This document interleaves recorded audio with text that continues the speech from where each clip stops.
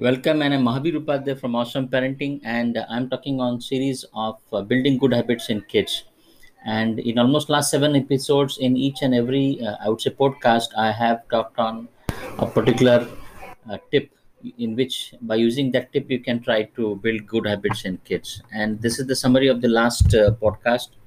And what I'm going to talk is how, in a nutshell, you can synthesize whatever you have learned. So I'm just sharing and crystallizing the summary of building good habits in kids. So first is whichever area in which you want to build good habits, make it obvious for kids.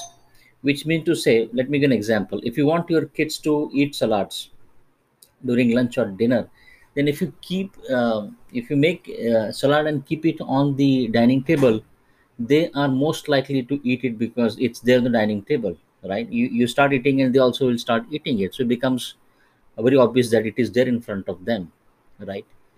Second is, if you want them to read a book and the book is just near their bedside or in the area which they sit on the sofa or in the study table, if the book is nearby, they are going to love reading it because it's very obvious for them, right? Or the example which I mentioned in the podcast, number one, was if you want them to drink water and the water bottle is full and is kept near to them, they would most likely drink water regularly, right? So first is make it obvious.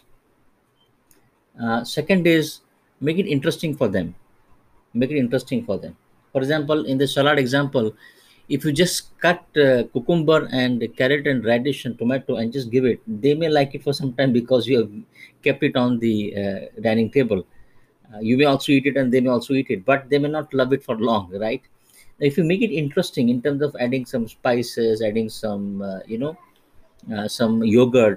or looking at various recipes which are there on YouTube or any other channels like this, you can make the salad more interesting, in which they would long for that salad instead of actually trying to feel as a compulsory eating. They would love to eat that salad because it is made interesting. It is the right word is it is tasty and delicious, right? So second is you should make it satisfying for them, right? Third, I would say is important is to look at the power of association, in which if you want any particular habit to be developed, if they are part of a group, of a club or an association in which the habit or the desired behavior is a normal behavior, then they would conform to that behavior of that club, of that community, of that association. Let me give an example. If for example, if your kid is part of a swimming club, right, then in summertime or during time which are suitable for swimming, then the kid would go almost every day to swim with the friends in the pool, right? If they're part of a literary club or a reading club or a library, then they would go almost every week to the library to exchange book, which means they have to read the book in a week's time, right? Or if they're part of a debating club, or they're part of a badminton club or a skating club, so or any other area. And similarly for grown up adults like us, if you're part of a jogging club or a marathon club, then running maybe 3 kilometers or 5 kilometers becomes a very very natural and obvious thing for adults like us. But for kids, definitely whichever areas in which you want the kids to develop, if you make them part of an association, then they will do that activity, that behavior, which is a normal behavior, and so they do not find that it's very stretching for them, right? You just tell your kid that they have to read a book every week, they would not read it. But if they're part of a library in which the books have to be returned every week, then they would definitely go and read that book in a week, because the next time they have to exchange, right? And fourth and interesting is, which I love this particular tip, is habit stacking. Habit stacking is basically what? Habit stacking is basically where is a particular activity or a task is already done, right? You just have to stack, like you stack one block or another, like when kids used to play blocks, you stack one after another. The same way you can do habit stacking. Let me give an example. For example, if they are let's suppose having their bath and breakfast in morning, right, with or without coronavirus, they are having bath and breakfast, then in that case, after breakfast or after bath, right, they can study for maybe 45 minutes, or they can do something which is related to, I would say, reading, right? So there's already an activity which is there. You are just succeeding in activity or doing some activity after that, sequence. So you're stacking, first bath, then breakfast, and then study, right? Right, study. So in this way you can stack one habit or existing one, so that it becomes very, embedded in your subconscious mind, that after you have your breakfast, then you need to study. The other example is, for example, if you want to again stack in this example, for example, after bath they can have a prayer. Like a lot of families have prayer in morning. So after bath, which is, you are freshened up, you can do your prayer. You can do a prayer, and after prayer you can have breakfast, and then you can study. So the activity starting from a bath to prayer to breakfast to study. So once this get into the stacking part of it, then studying and prayer, which are maybe two activities or two habits you want to build, become quite natural for kids, right? So stacking is very important. Similarly, for example, you want to build the habit of doing household activities and household chores, then possible in the evening time when they have their evening snacks, like eating a fruit or any other snack, then maybe after eating the snack they can do this, right?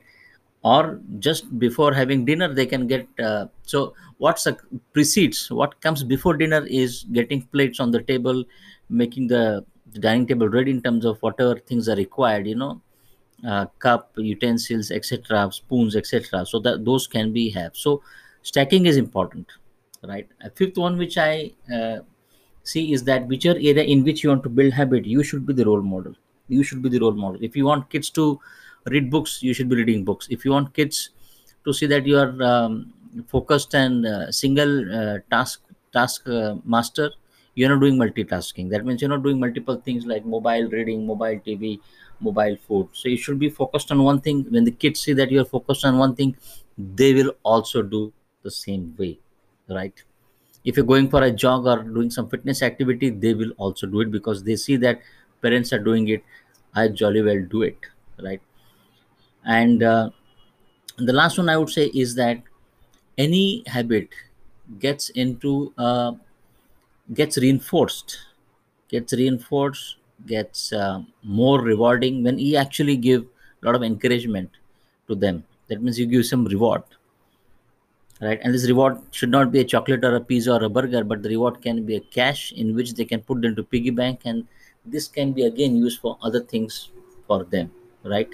So this is essential in terms of they finding that, okay, whatever I'm doing, whether it's household chores or prayers or study, reading, anything else, I'm getting rewarded, I'm getting encouraged, right? I'm getting a pat on the back. So those things are there, which are, I would say, in summary, are essential for building good habits. I hope you found this summary of the podcast very important, right? And this is where I would just run a quick one liner in terms of summary. First is make it obvious. Second is make it interesting. Third, make them part of an association. Fourth is habit stacking. Fifth is be a role model. And sixth is encourage your kids for the good habits, right? I hope you liked my podcast, and I'm Mahavir Upadhyay from Awesome Parenting. I am on a mission to help 1 lakh parents to bond and engage better with kids and give their best values and skill to kids. The best thing a parent can give to kids is values and skills, and that is the foundation on which a good human being, a good citizen will be built, right? If you like my podcast, you can just go to my website, www.awesomeparenting.in, and you can see a lot of interesting articles, blogs on this, right? See you, bye bye, and I hope everyone is fine at your place. God bless. Thank you.